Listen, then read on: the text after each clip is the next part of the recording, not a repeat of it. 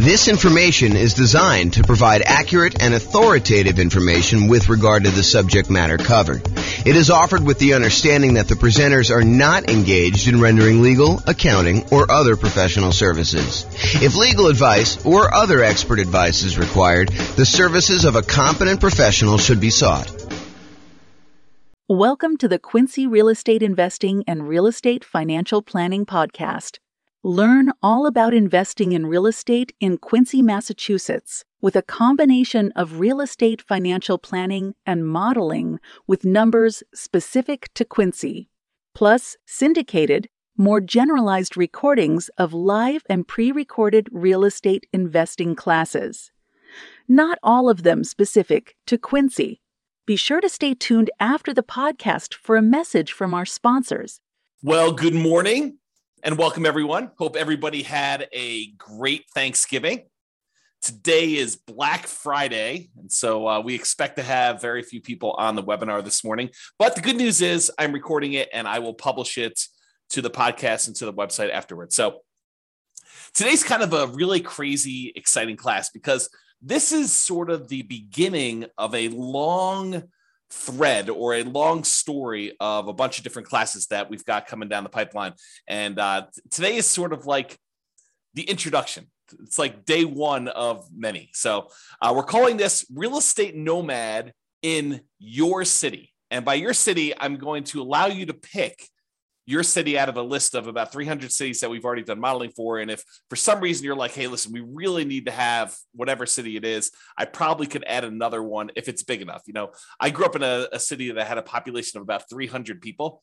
And I can assure you, I'm not doing all the modeling and everything else for a city that size. But, you know, I don't know. I think we cut it off around 50,000 population. There's probably some on there that are a little less than that, but that was sort of the threshold. So I'm going to jump right into the presentation. If there are any questions throughout, please let me know. So here's what we're going to start with. First of all, before we get too far down the line, what is the Nomad real estate investing strategy? You may have seen the title and you're like, you know, what's Nomad? Never heard of that before. And so we're going to start here, but realize that just because this particular strategy isn't interesting to you, like you're like, oh, I'd never do that, or why would someone ever do that? Realize we're using this as a starting point because I think it's one of the better strategies for a lot of folks. And then what we're going to do is we're going to compare this strategy to all the other strategies that you've ever heard of in real estate investing. And I'll show you how they compare. And then you can make an educated decision as to which one you'd rather do based on the actual numbers and the details. So what is the Nomad strategy? So if you've never heard it before, Nomad strategy is you buy a home as an owner occupant, you move into the property, you get owner occupant financing, which is usually nothing or very little down, and you get a better interest rate than if you bought the property with 20% down or 25% down or 15% down as a non-owner occupant, as an investment property. So you get a better interest rate and lower down payment, but by moving into the property, by getting an owner occupant loan and moving into the property, you are required by the lender to live there for 1 year. When you go and get your loan, you're going to be required to sign a sheet of paper at closing that says, I agree to live in the property for at least a year. But after the year is up, you can convert the property to a rental. You can decide to keep it and convert that property to a rental property and then move into your next property with, you know, nothing down or 3.5% down or 5% down or 3% down, or if you want to, 10, 15, 20% down, and then live there for another year and then convert the another one to a rental. So the process for Nomad is you buy a home as an owner occupant, you live there for at least a year to comply with the requirements of the lender. Then you buy a new home, move into that one, you convert the previous to a rental, and you repeat this process until you reach the number of rental properties that you desire, whether that's 1 or 5 or 10 or 20, it doesn't matter. It's really up to you as to how many you want to do. Okay. So Nomad in your city. So my favorite part, I like collecting old real estate investing books. I like reading real estate investing strategies. I like reading, books and listening to podcasts and courses on real estate investing.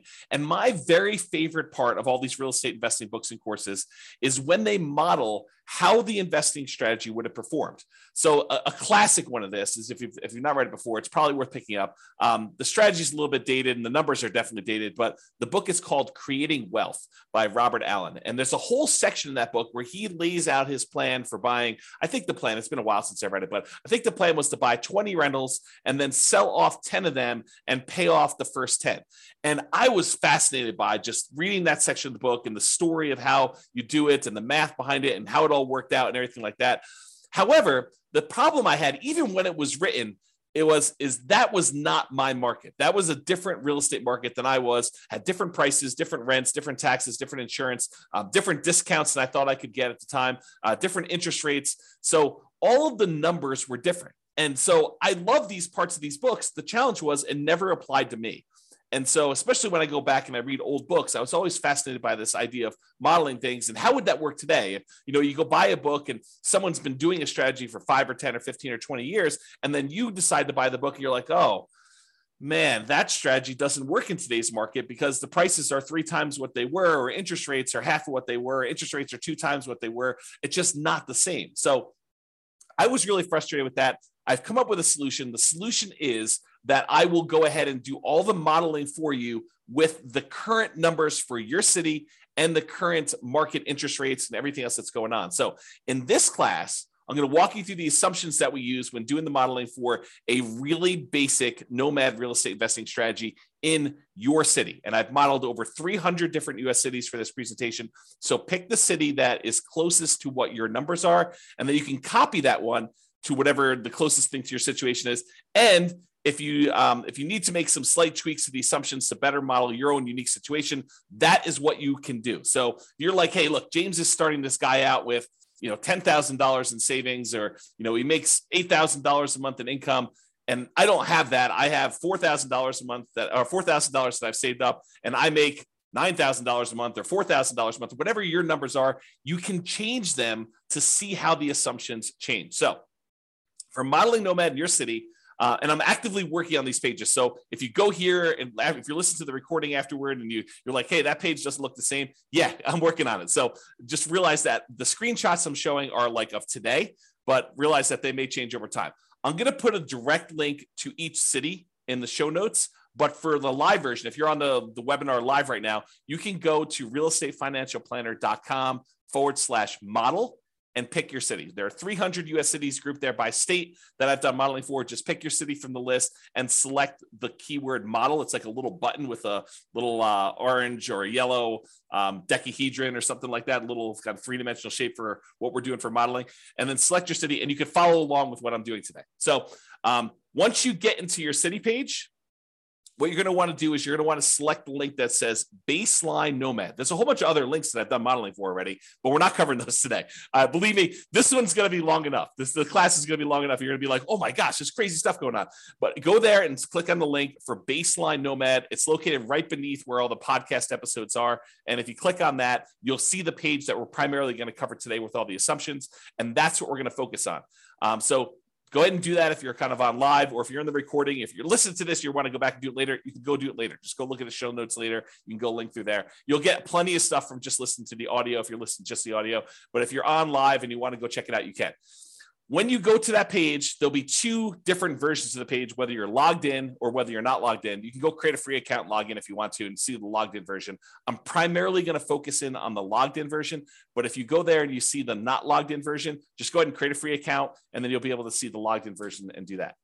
Okay, so today is all about the Nomad strategy and modeling the assumptions and what the assumptions are for that for all cities. So number 1, we are modeling this for 60 years. So we're starting today, and we're going to move out 60 years in the future. And you may say to me, James, I'm 70 years old. 60 years is too long. Great, go change it. Or you may say to me, James, I'm 20 years old. 60 years only gets me to 80, and I think I'm going to live to be 150.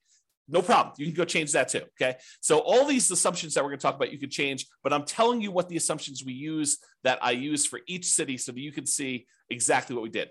I used a 20% effective income tax rate. This is not your tax bracket. This is like your overall average of all the rates, weighted by what they are, your effective income tax rate.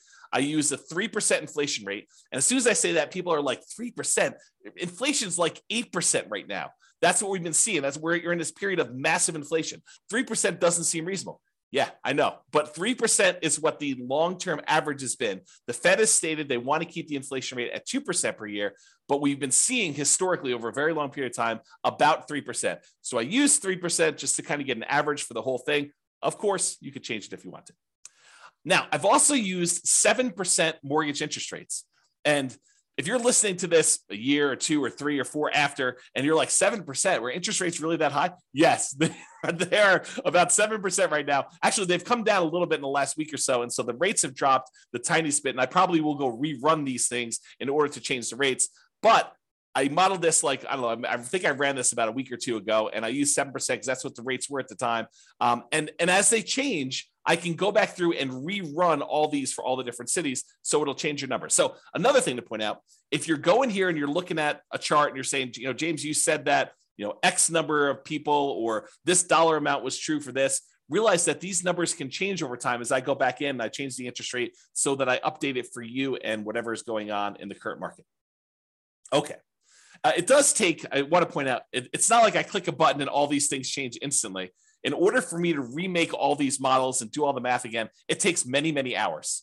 So this is not something that I would, and it cripples the server when I'm doing all the computations and creating all these charts and doing all the analysis for you. So it's not like I'm going to do this change every day. I wake up in the morning and I'm like, oh, interest rates are an eighth of a point higher. I'm going to rerun everything for you. No, I'm going to wait for it to change pretty significantly before we get to that point. Okay. And then I've also used a 4% yearly safe withdrawal rate as my assumption here. Some people would argue 4% is too conservative. Some people would argue it's way too aggressive. 4% though is the idea is if you have a certain amount of money, like $1 million in the bank, invest in stocks and bonds, let's say, and you want to know how much you can, in quote, safely remove each year, safely withdraw each year to spend. This is the amount that we've defined. There's a whole, I'll do much more classes on this and you'll kind of hear about it as an idea. But the idea is that I used 4%. If you think it's too conservative, go ahead and bump it up. If you think it's not conservative enough, you can kind of crank it down and it will rerun all the math. Okay. I got to start telling you about where things change, how my calculations change based on what city you're in. So I use this idea as your target monthly income in retirement. How much do you need to be making from your investments in order for you to consider yourself to be financially independent? So what we refer to as your target monthly income in retirement. And I've got kind of 2 flavors of this. I've got the minimum target monthly income in retirement, which is sort of like lean fire, if you're familiar with that concept, or some people just call it fire. And then the ideal target monthly income in retirement, what people might call a fat fire, or like you living it up really, really well in retirement. You've got more than enough to kind of meet your total kind of criteria there. So we either looking at minimum target monthly income retirement or the ideal target monthly income retirement. And these consist of, like, how do you know if you've hit that number? Well, it's all the passive income you have from things like Social Security or any pensions from like jobs or anything like that, or if you bought annuities, any annuities you have, plus all the net cash flow from all your rental properties. This is after all your property management, your taxes, your insurance, your mortgage payment, a vacancy allowance, like all that stuff. Any net cash flow from those count towards your target monthly income in retirement. Sorry, I had to take a drink. And in addition to that, your yearly safe withdrawal rate times any money that you have invested in assets, like your stock market stuff or your bond stuff or whatever it is. So a combination of all 3 of those things, any passive income, Social Security, pensions, annuities, those types of things, net cash flow from rentals, and then any yearly safe withdrawal rate times your invested assets. The sum of all of those combined determines whether you have achieved your minimum target monthly income retirement or you have not. So if it exceeds that, then you are financially independent. Your assets are producing enough for you to live on. If you're underneath that, then you haven't quite reached that yet. Now, the target monthly income in retirement is different for each city. And you're like, why is it different for each city? Shouldn't everybody have a target monthly income of $5,000 a month or $10,000 a month or $20,000 a month? And that is the problem, right? The problem is somebody living in, I don't know, Detroit, Michigan might have a very different monthly number than someone living in San Jose, California. Those are 2 very different markets with 2 very different living expenses. And so somebody might have a number that's like $5,000 a month living in one, and someone might have a $10,000 a month living in another or more. Okay. And so I calculate a different one, which means that everybody in each city is working toward a different goal. So you can't just automatically look at and say, oh, it takes them 30 years to be financially independent in one city and 20 years to be financially independent in another city and say, oh, those are sort of equivalent. they're not really equivalent, because one may be like working towards $6,000 a month in financial independence, and the other one may be working toward $12,000 a month. And the property values in one may be very different than the property values in another. So because property prices vary in each of the 300 different cities, and the rents vary in each of the 300 different cities, and the taxes and the insurance, all of these things vary by city, that means that each one is different.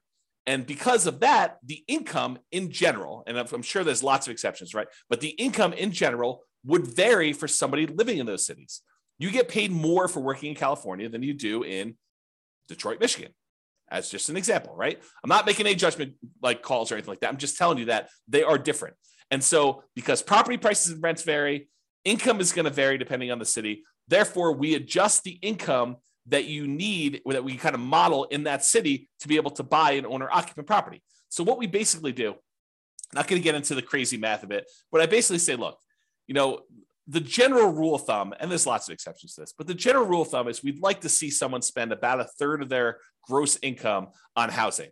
So I says, okay, let's figure out what a typical median priced house was in that particular market, and what the payment on that typical median priced house was, based on that city's prices and taxes, insurance, and all that stuff. And then let's multiply that number by 3. And that'll give us a really rough idea of what somebody in that city would need to be earning in order to be able to afford a house in that city. That's the really rough version of how this works. Of course, if you don't like my assumptions, you can change them, okay? So don't get hung up on my assumptions about them, okay? So you can go change them there. We do have a minimum. So like if you're in a market with really, really inexpensive housing, we do say, hey, look, your minimum monthly income is $5,000 per month. And the thought behind that for me was, you could probably, a married couple can probably go get relatively minimum wage type jobs and earn $5,000 a month in our current environment. Okay. And that may change over time. Maybe if you say, hey, James, the math you're doing here, it's not right. You should really do it this way. Reach out to me via email. And if you have a really good point, maybe I'll change it. Maybe I'll say, look, you're right. I should change that. I should do it a different way. Okay. So because the property prices are different, because the income is different, we adjust the income to be whatever that person can afford to buy an owner-occupant property in that city. Therefore, what we set the target for them to be financially independent for is that income. So if you had to earn $6,000 to be financially independent, $6,000 to be able to buy a house in that market, I'm saying, look, your target to be financially independent is to replace that $6,000 a month. And so it varies by city. So someone earning more and living in a more expensive city needs to earn a higher target monthly income retirement to be able to be considered financially independent. And someone living in a less expensive market, on the other end, earning less from their job, has a lower threshold to be considered financially independent. So that's why the numbers differ in the city that you're doing. As I've been saying this whole time, if you don't like my assumptions, you've got at least 2 options, at least 2. First, drop me an email, tell me why you think I should change it for the city. It is very possible that I don't know your city like you know it, and my number is off. And so you could say to me, hey, James, your property values for this city are really high. They should be about $50,000 lower or $50,000 higher. Please change it. And I'll go look it up and we'll talk about it. And if I say, yeah, you're right, I should do that, then we could change it. And everything else in the future will be done that way. Or the other option is, and this is the one where you don't even have to contact me. You just copy the scenario for your city, the link I already gave you, to your own account and change any of the assumptions to better match your reality. You can get a discount. Great. You're buying lower price properties. You're buying more expensive. You make more. You're starting with a different amount. Awesome. You can modify any of those things to your situation and do that. That's what's great about being able to do this. I give you a starting point, but then you can model it yourself. Okay. So what income, target monthly income in retirement did I use for your city? If you're on your city's page, again, go to that realestatefinancialplanner.com/model, or I'll put a direct link in the show notes to your city, but you can go there and get that done. Under the scenario section, you can see exactly what I used for your minimum target monthly income retirement or lean fire. And it's right here. If you're looking at the video, it's right here where I blurred out the numbers. And the reason I blurred out the numbers is your numbers are going to be different. I didn't want you to just think that your numbers were automatically going to be what I showed on the screen. Okay. So you'll see this same value in their monthly income when we get to that here in a little bit. And that we'll also see your ideal, which is kind of like your fat fire number we just talked about. And if you don't like any of my assumptions, the button right above that confirm copy, that's where you copy it to your account so you can change all the assumptions and do that. Okay. All right. Just moving down that page that you're on now. Continue down the page. We next show you your net worth, and that shows you the entire 60-year period that we modeled for you. And again, yours is going to be different. It's going to have different numbers on there, but this shows you the net worth of someone doing the really basic Nomad strategy of buying a property, moving in, living there for a year. When they've saved up enough for another 5% down payment, then they buy their next property, they convert that one to a rental, and then they repeat this property until they have at max the most 10 rentals. Okay.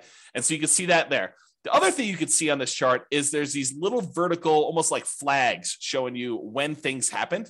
And so, for example, this one shows you that they bought a property or that they paid off a mortgage or bought a property, achieved financial independence.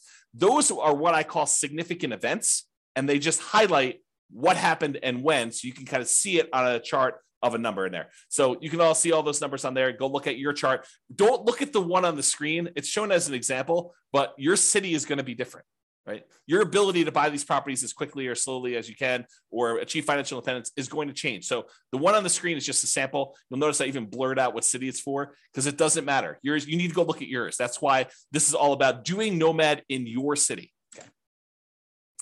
All right, here's a great quote from George Box. All models are wrong, but some are useful. That's the quote, okay? Because any modeling I do here, it's not going to be 100% correct. It never can be. You know, what is the chance that appreciation is going to be exactly 3% per year and rent appreciation is going to be exactly 3% a year? Inflation is going to be 3% a year, and you're going to get a raise at exactly 3% a year. And that the return on the stock market account you have is exactly 7% a year. Or that you're going to be able to get interest rate of 7% every time you buy a property for the next 30 years or 40 years or whatever. The chance is almost zero. It's like, it's not going to happen. Okay. So does doing this strategy mean that you're going to achieve the results I've showed here? Absolutely not. Now, as I say that, realize that doing some modeling and getting an idea of like, in relative terms, this strategy is probably better than this one, especially if we kind of model what we really think is going to happen in the future and a range of things that can happen in the future. Absolutely helpful, very valuable to do. So this is the idea that all models are wrong, but some are useful. So this is useful. It's probably wrong now. Okay. All right. So continuing on down the page that you're on there, each city starts with 7% of the value of the property in their market in savings. Now, why did I pick 7%? You know, James, you know that I don't have 7% saved up, or you know that I have, 100% of the property value saved up. Why'd you pick 7%? Well, I did it because we have to start somewhere. And I wanted to say they got 5% as a down payment to buy their first property and as an owner occupant and some closing costs. So I said, okay, let's just pick a number. Let's pick 5% of whatever the value of properties are in that particular city and some closing costs in there, maybe a little bit of slush money to kind of add in there, some reserves or something like that. So the idea is that they had 7% starting there. If you have a different number, I feel like I'm a broken record, right? If you have a different number, you can change it. If you're starting with less or more, you could go ahead and change whatever you want there. And for markets where this 7% would be really, really, really low, I said, hey, look, a minimum of $10,000. So if you don't have $10,000, if that calculation would have been less than 10K, I just made it 10K to make it that way. Okay. All right. And to simplify the modeling, we're assuming that you're keeping all of the money in a single, what I call a all-in-one account. And that all-in-one account earns 7% per year. Now, in reality, you know that you're probably going to have a checking account, maybe a savings account, and maybe a brokerage account where you kind of keep a little bit of money in your checking account, some more money in your savings account, and then the majority of your money invested in some type of brokerage account, stocks and bonds and mutual funds and whatever else you're going to do in there, so that you've got kind of these three accounts. But rather than track three different accounts and then say, okay, I'm moving money from one account to another account, I just said, look, we're just going to sort of put them into one bucket, and we're going to call that this all-in-one account, and we're going to say that whole thing earns 7%, because maybe your checking account earns 0 or 0.1, and maybe your savings account now earns, 2%, and maybe your brokerage account earns, 6, 7, 8, 9, 10%, whatever it earns. And I'm saying, look, if we average all those together, it's probably going to be about 7%. So I just said, let's put it all in one account, make things really simple. All the money from all the rentals goes in there. All the down payments for all the properties comes out of there. Any money you've got sitting in there is kind of just earning something. So I said 7% for that. It's in this all in one. That's how it works. Now, this is really important, and a really important concept for you to understand, because we're going to get to some stuff here in a minute. Okay. If at any time during the modeling, you run out of money, where that all-in-one account goes to zero, right? Like you have negative cash flow and you're not saving enough from your job to be able to kind of hold the property or something like that. If you run out of money in that all-in-one account, we show that in what we call the default cash account. The default cash account is a magical account that keeps track of how much money you needed to add from outside the system in, okay? So it's our way of saying, look, if you ran the model the way that you set this up, and you don't have enough money to do it because you have negative cash flow or you had this, some type of drawdown or whatever happened there, and you ran out of money, this is the account where we track how much money you ran out of and how much you needed to add it. So that's sort of the model. We're going to talk about this here in a little bit because this is sort of like, if you're in a market where it's really, really hard to make properties cash flow, especially if you're only putting 5% down, you're buying these properties as a Nomad, then you may run out of money. And then we want to keep track of how much money in addition you needed in order to do this. And there's other things we're going to do in future classes. We're not going to do it in this class. I wanted to give you like a baseline and make everyone as close to apples comparison as I can, realizing that every market's different. Every market has different prices and you got to kind of change some stuff up. So I tried to make it as close to possible as we do this, but realize that they're not all the same. And so when we do variations and we do this different modeling and you kind of see certain accounts losing money or needing more money or something like that, that's what we're going to get to. And I'll show you some charts here in a little bit. Okay, just moving down the page, it shows you two different charts, shows you the all-in-one account, which most of the cities are going to show this a similar curve where you start off with very little money. And as you put down payments down there, the account balance drops. But then eventually you get to the point where you've stopped buying properties or you have a lot of cash flow and it's not a money issue anymore. And your account balance continues to grow and kind of, continues to grow exponentially up like this. But then some of you are going to have this default cash account where you ran out of money and you needed to add more money to the system. And this one shows you that over, about 20 years or so, you needed to add $25,000 to the system in order to do the model. So you'll be able to see that all in your particular city. Okay. All right. Continuing on with accounts. So below the chart, it shows the starting assumptions for the account and how much we assume you started for in your city. So it shows you the name of your account. The blurred out thing that I'm showing you that I circled is how much you're starting in your account balance. And again, that's 7% of the property value. That's what we use as a default with a minimum of 10K. And then what the return is at the start, the 7%. And then we also put in here this kind of like what your asset type is. And the only place this is really used, at least right now, is in when you're doing your asset allocation. When you want to say, James, what percentage of my net worth is in real estate? What percentage of my net worth in stocks? Or what percentage of it is in bonds? You can do that with the software. And so what we said is this all-in-one account, we've classified that as sort of stocks. Even though in reality, as we talked about, it's probably a little bit of that is really your checking account, a little bit is probably your savings, and really the majority of it is probably stocks. We just said, look, this is all stocks, and we just kind of labeled it that way, okay?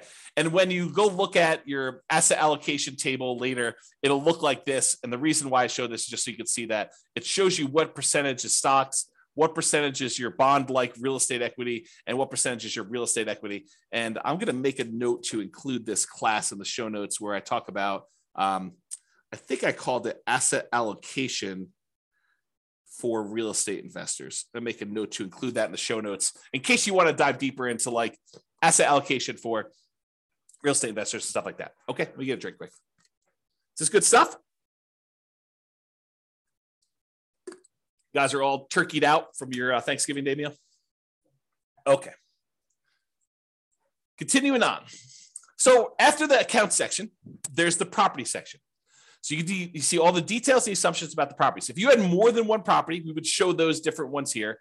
But for this one, since we're buying basically one owner-occupant property, we're moving in, we're living there for a year, and then we're converting it to a rental when you buy the next one, we're using one templated property in order to replicate this. So right below the property headline is this thing called the cash flow power meter.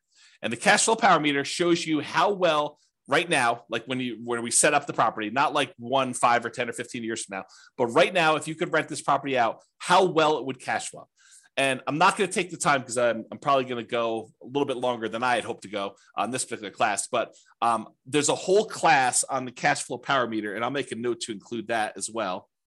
But this shows you basically with a little visual gauge of how well the property is cash flowing, whether it has really negative cash flow, whether it has negative cash flow, including or not including the depreciation benefit, or if it has negative cash flow if you had a professional property manager, or if you have positive cash flow even with a professional property manager. It kind of shows you where you are in that. And so that shows on the page for you so you can see it quickly. Okay, let's go through the property assumptions. And the property assumptions for your model is it's made up of values that are the same no matter what city you're in, which I'll talk all about those, and then which ones change based on city. So the city and state is going to be based on wherever you are. The property is a dynamic, reusable template of property that we could buy multiple copies of using rules. That just tells you that we're going to take one property and we're going to be buying the same property. And that property is going to be increasing in value as you buy it. So you're not buying 10 properties at, $100,000 or $200,000 or $500,000 or whatever prices are in your city. It's going to be $100,000 today, but a year from now, it's going to be $103,000. Next year, it's going to be 106 and change. It's going to be, 109 or whatever it is. So the property values go up. So you're buying more expensive properties as we model this, and the rents are going up and all that stuff is being calculated for you. But this is what it is at the start.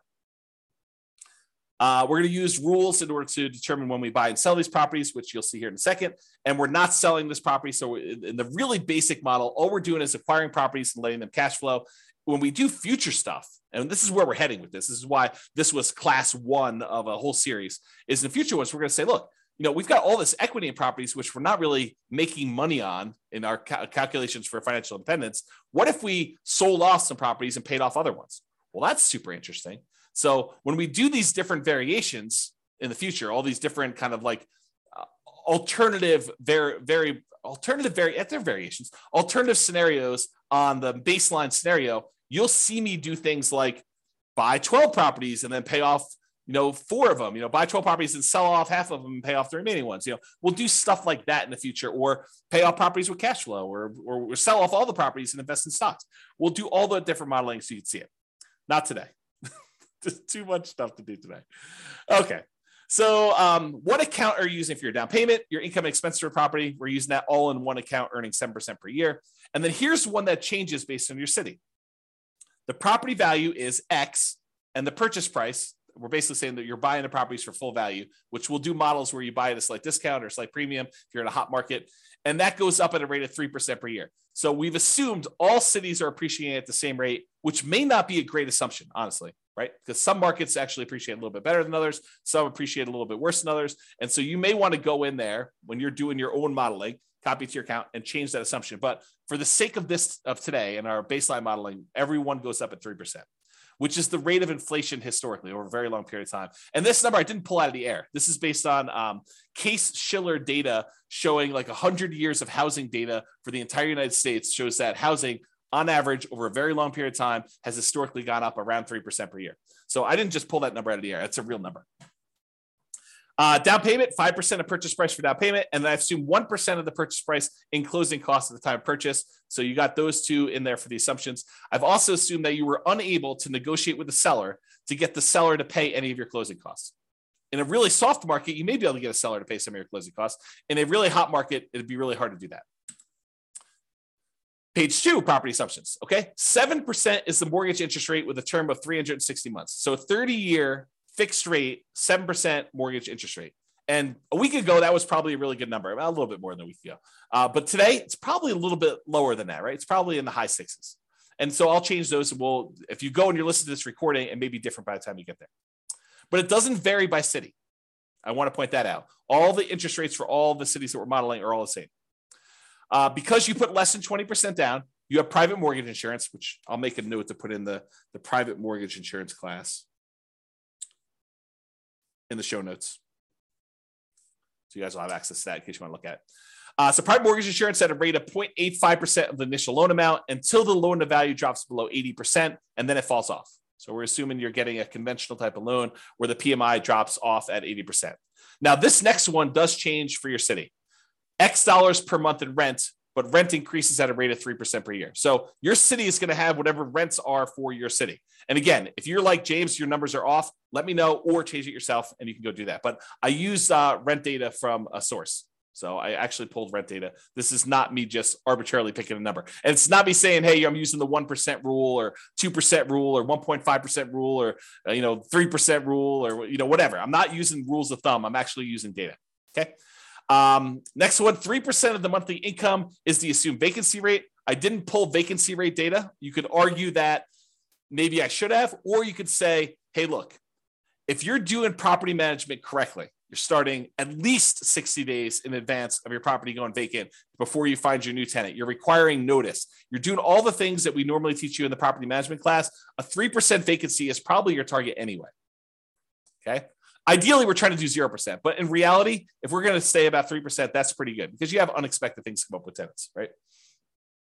So 10% of the monthly income is the assumed maintenance rate. You could argue that's low. You could argue that's high depending on types of properties you're buying. But it's the same for every city. Changes by city, X% of the value of the property each year is the assumed property taxes rate. So I did go look at what property taxes rates were per city. This honestly is one of the numbers that I'm less sure about. So if you're looking at these numbers and you're like, James, that's really off for our city, let me know. And I would be much more inclined to change that than some of the other ones, which are based on data I have. I did use this data, but I don't like the source of this data. I guess I'll say it that way. Based on the initial value of X, that's about Y per year in property tax at the start, and it changes as the property changes value. So your taxes will increase as your property value goes up, which is how it works in reality. And then this also changes by city for your property insurance rate. Oh, I was talking about taxes when I was really thinking about insurance. Both of them are the same though. They both vary by city, and I had sources for both of them. And so if you think either the insurance or the taxes are different, let me know. But they do vary and they increase over time with your city stuff. This is a residential property, and 15% of the purchase price is considered the value of the land. So we're assuming you're buying detached single-family homes or townhomes type properties where you have land and only part of the value is actually depreciating. I'm not going to get into all the tax stuff here, but that is the assumption that we use for that. If you want to change that, you can change it in the thing.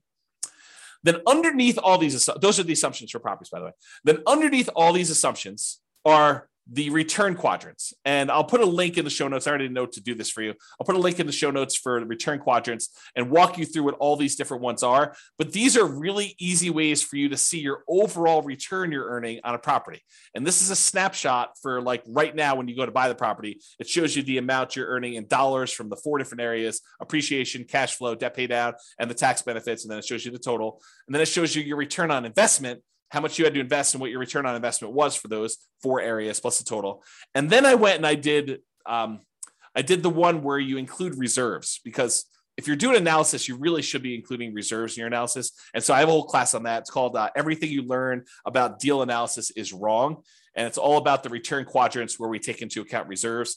I'll put a link to the show notes for that class too, but I'll do more. I'm going to be doing additional classes on these in the future. So if you're like, hey, look, I can't go watch the other one, just pay attention to the future episodes and I'll get to them eventually. There's so much to do. So much to do and a limited amount of time to do it. So I'll get to all those, but that's what's going on. So this will show you all the return numbers for that city, for that property. And it gives you an idea, and with that financing. So it gives you a quick glance at how these properties are performing and what they look like. So go look at that on your particular city and you'll see it. Okay. So for scenarios, we've got accounts, which is that all-in-one account that we made here, and the default cash account. The properties, which in this case is one template property that we're going to buy multiple ones of. And then we have these things called rules that we use to manipulate accounts and properties. And so here are the rules. The first rule is you buy a property when the account has a down payment, and it will show you a chart showing you when you bought properties based on this. And you can ignore this one on your screen. Go look at the one on your city to see exactly when you're buying properties on this. But it shows you how many properties you bought each month that you bought a property. Okay, so the rule runs, this particular rule, buy a property when the account is down payment. And I did a class, must have been just before Thanksgiving, where I did a class and I went through each of the rules. So go watch that on the website. It's up now. So just go to Real Estate Financial Planner or go listen to the podcast episode of that one. And I walk you through all these different rules and when to use them. But this rule is the rule for buy a property when the account has a down payment. It runs for the entire scenario. So it's running for that whole 7 to 20 years, but it stops when you buy 10 properties. So realize that it's still running, but you're just not doing anything productive with it. So the rule will buy another copy of that template property, the one that is the Nomad property for whatever city you're in, whenever the all-in-one account earning 7%, has enough for a down payment and closing costs, plus at least 6 months of reserves for all the properties owned. So we're saying, look, once you get to the point where you have another 5% down payment, plus some closing costs, plus 6 months of reserves on all the other properties that we currently own, then go ahead and buy another property, buy another copy of this property. And it's buying one that is, more expensive because as time goes on and rents have gone up a little bit. Okay. It also checks your debt to income ratio to make sure that you're below 45%. So it verifies that you have 45% debt to income when you buy that property, and it checks that for you to do that. And then it will only buy 10 properties maximum. If you sell any, by the way, we don't in this model, but if you do sell any, then realize it will try to replace them. So if you're buying a property and selling properties and doing that stuff, this rule, if you keep it running, will try to replace the properties that you sold. The next rule is paycheck and personal expenses. So this is a chart. Yours will be very similar, where it's showing you the red line is what your paychecks are, and then your personal expenses, including real estate, is shown in this orange. And so I'll have to do a whole nother class just explaining what's going on in this chart, because there's a lot of really cool stuff happening here. But this is shows you what it is for there. And then here are the assumptions for this rule. So as a default, we're trying to say, look, you're saving $1,000 a month. And some people are automatically like, what, $1,000 a month? I only make $3,000 a month. There's no way I'm saving $1,000 a month. And someone who's earning $20,000 a month is saying $1,000 a month. Yeah, that's nothing, right? So I had to pick something, and you can go change the assumptions, but I had to pick something. And so I picked $1,000 a month as a default starting position for everybody. So this rule runs for the entire scenario. You're depositing both your paycheck and you're pulling your expenses out of that same all-in-one account. Both the paycheck and personal expenses will increase with inflation. So the amount you earn from your job goes up with inflation. The amount of your expenses goes up with inflation. Your housing costs goes up with whatever the property values are, interest rates, and all that payment stuff. So not technically with inflation, but it's something that looks a lot like inflation.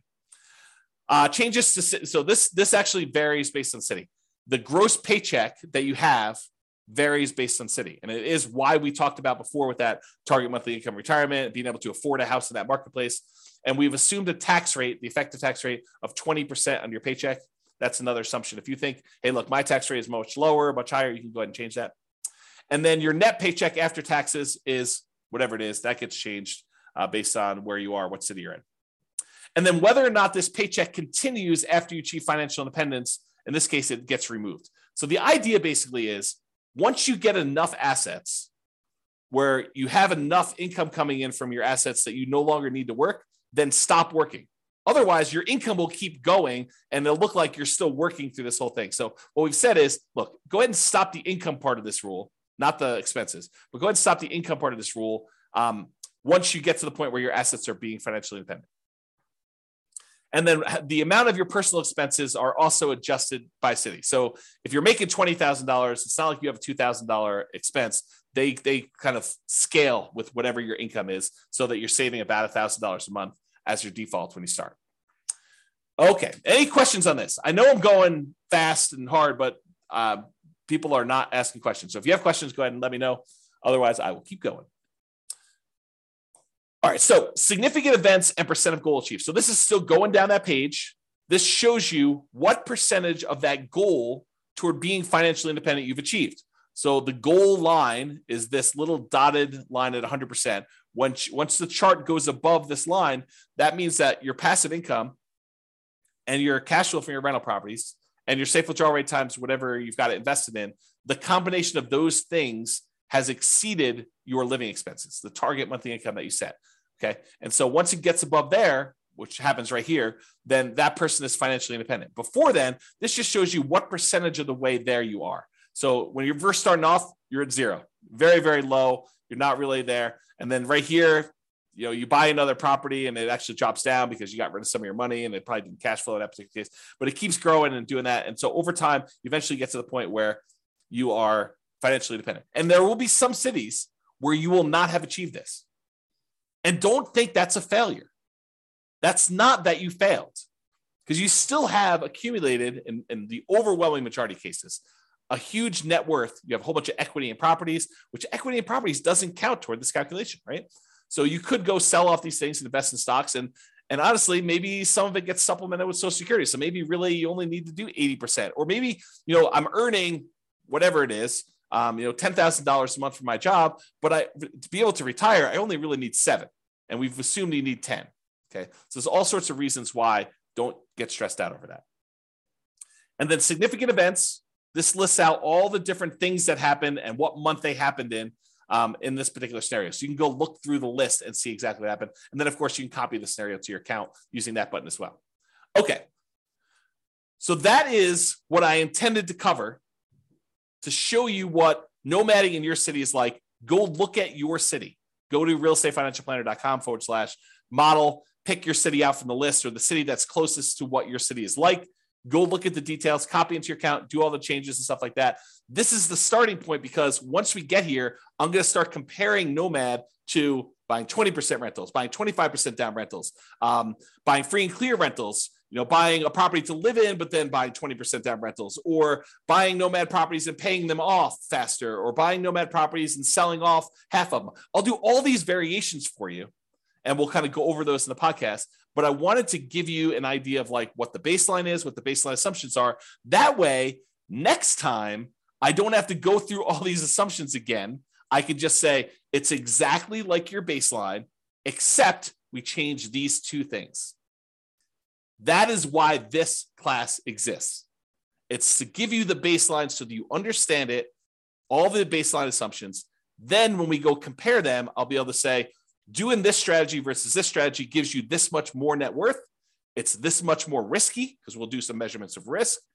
This one has more cash flow. This is a better strategy. Or this is a worse strategy for you. We can go through and do all those different things.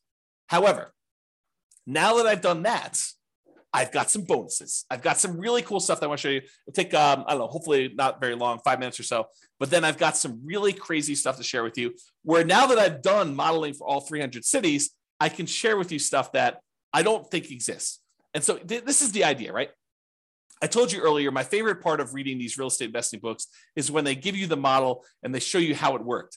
The problem with doing that was they picked the city where they were doing the model, and that's not my city. And so my numbers are all very different. And so the question I've gotten in the past is, James, because I've been teaching Nomad stuff primarily in Northern Colorado for, a decade. Probably about a decade. So the question is always, does Nomad work in X city? Or it only works here because of blank, right?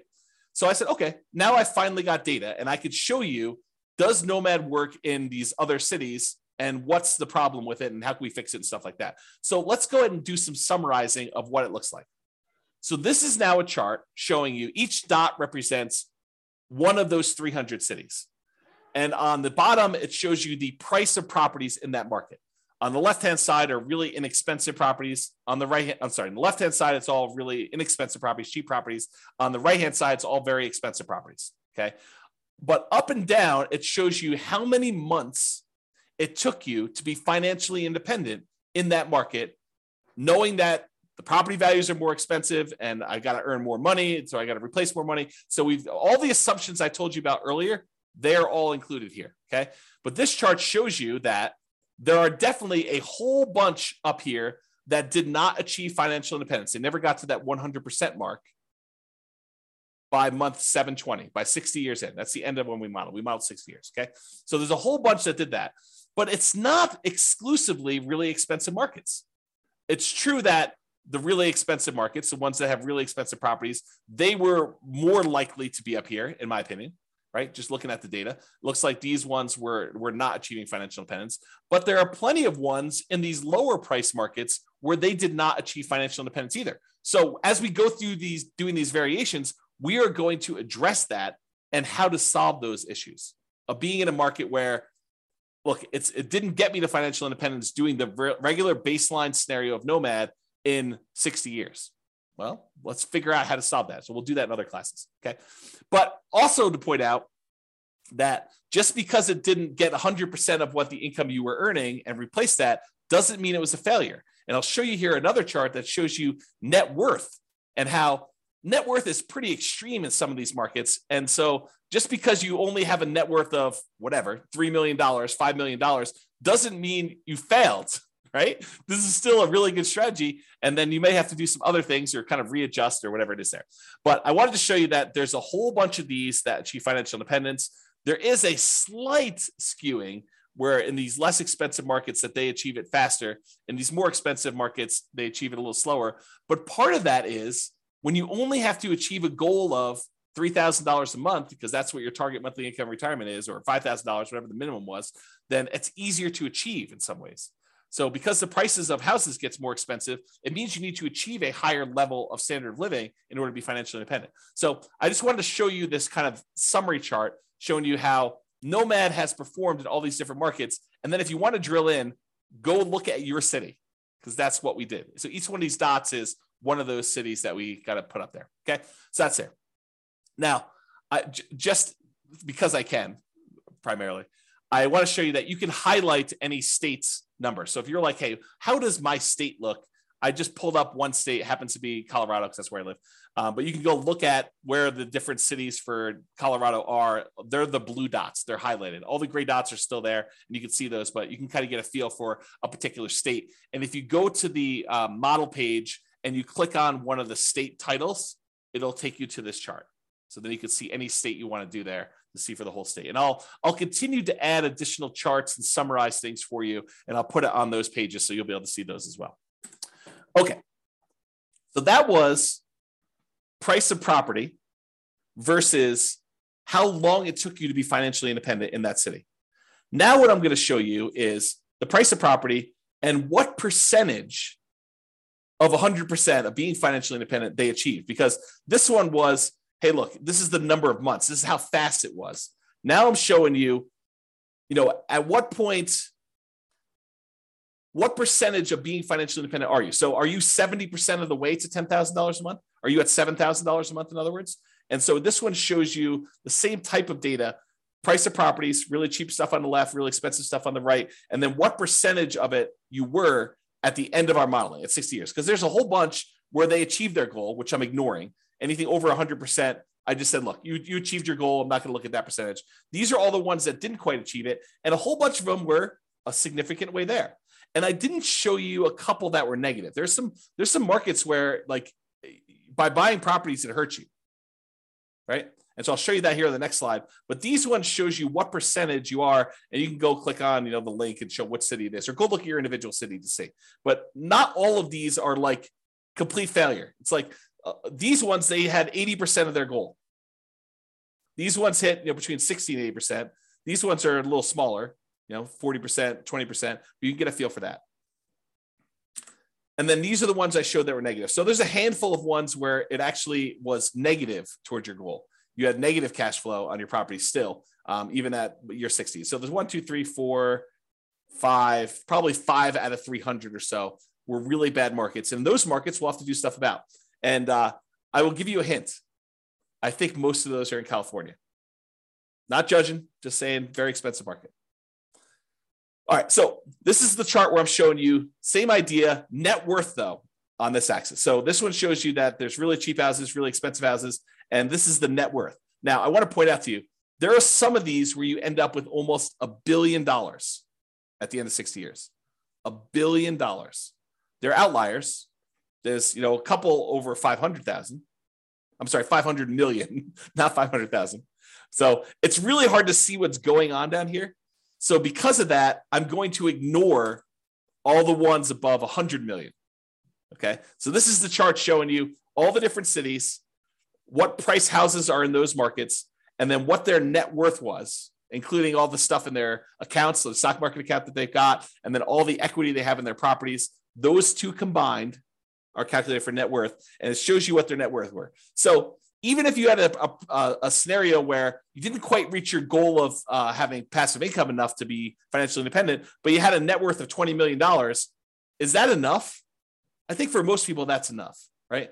And if it's not enough for you, then go look at your city and make adjustments. But, a lot of the times we look at this thing, we say, oh, they failed. They didn't achieve 100% of their financial independence goal. But really, they've got $14 million worth of real estate. Well, maybe that's enough, right? Like, depending on what your situation is, what you need, especially if you're 80 years old and you've got $10 million left. you might be able to decline the value of the assets you have, like to dip into the principal of your assets and spend those as you go. Because the other model, in theory, is not depleting your assets, right? It's passive cash flow so that you're not dipping into the value of the real estate or anything. Okay. All right. So that was net worth. Now, this is the one where I was like, okay, show me how much people run out of money based on home price. So really cheap homes over here, really expensive homes over here. This is how much negative that like default cash account, the one where we measure how much you had to put into an account in there. So this measures how much you had to put in to do that. So there's a whole bunch that were zero up and down the price range. It tends to be the cheaper properties that you don't have to put money in though. As you get into much more expensive properties, those you tend to have to put more money in. Okay. Now it's hard to see because some of these cities need to add a lot of money. So like these ones down here. So let's zoom in. But before we do, let's kind of poke at California a little bit. I love California, right? But let's poke at them a little bit. The ones in blue are all the California cities. Do you notice a pattern? A lot of the California cities, not all of them, but a lot of the California cities are the ones that required a lot of extra money. So we're going to have to do some things to solve California issues, right? We'll kind of address those things. But a lot of the other ones were not California, and so they didn't have that issue. But I'm zooming in now, same thing, how much account balance, and I cut it off. I said, look, if you had to put in more than $1 million, I just cut those off just to kind of zoom in a little bit. And you can see there's some that need a significant amount of money, based on much higher prices. Anything under, I don't know here, 300,000, 400,000, a lot of those markets you need to add very little, if anything at all. And if you zoom in even more and say, look, let's cut it off at 200,000, you can see there's definitely some outliers here where you need to add some money. And we can talk about solutions for that and how to deal with it and saving up longer. And there's lots of different things we could do to solve this problem, which we'll get into in future classes. But I just want to show you the data today. And then here's the line where a lot of them need zero or very, very small amounts. Okay. That's the majority of the data there. Oh, and I just pulled up California of the small end too. So like zooming in just to 200K, it's still a lot of the California stuff, even when we just get down and we're looking at the 200K or less numbers in there. So this turned into a California bashing session, but it wasn't intended to. It's just we're going to need to solve some California issues, which I think California knows that. Not like California has it. I'm digging myself a hole here. I love California. That's all I'm going to say. So you guys know what I'm talking about. All right, so let's wrap this up. So you can see the detailed assumptions for the baseline Nomad scenario in your city. There's other ones there too. If you want to go look at those, you can kind of jump ahead in the curriculum if you want to, but I'll cover a lot of those. If you don't like any of my assumptions, let me know and you can change them. So either way.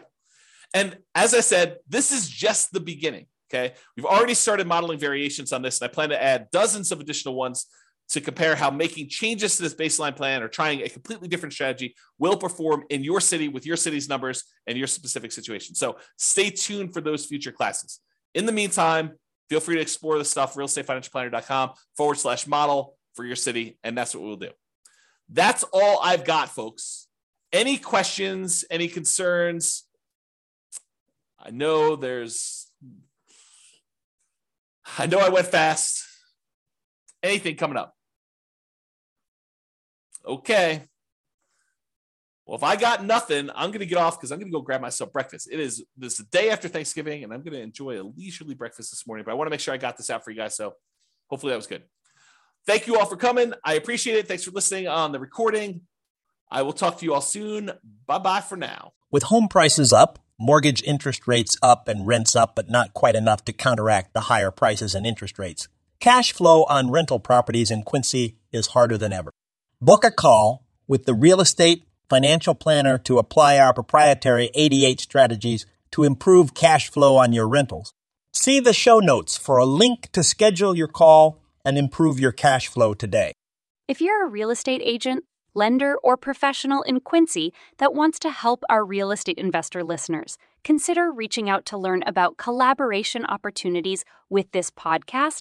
We'd love to add more value to our listeners by having you assist our investors buy, sell, and finance their real estate investments. See the show notes to schedule a call to discuss collaboration opportunities.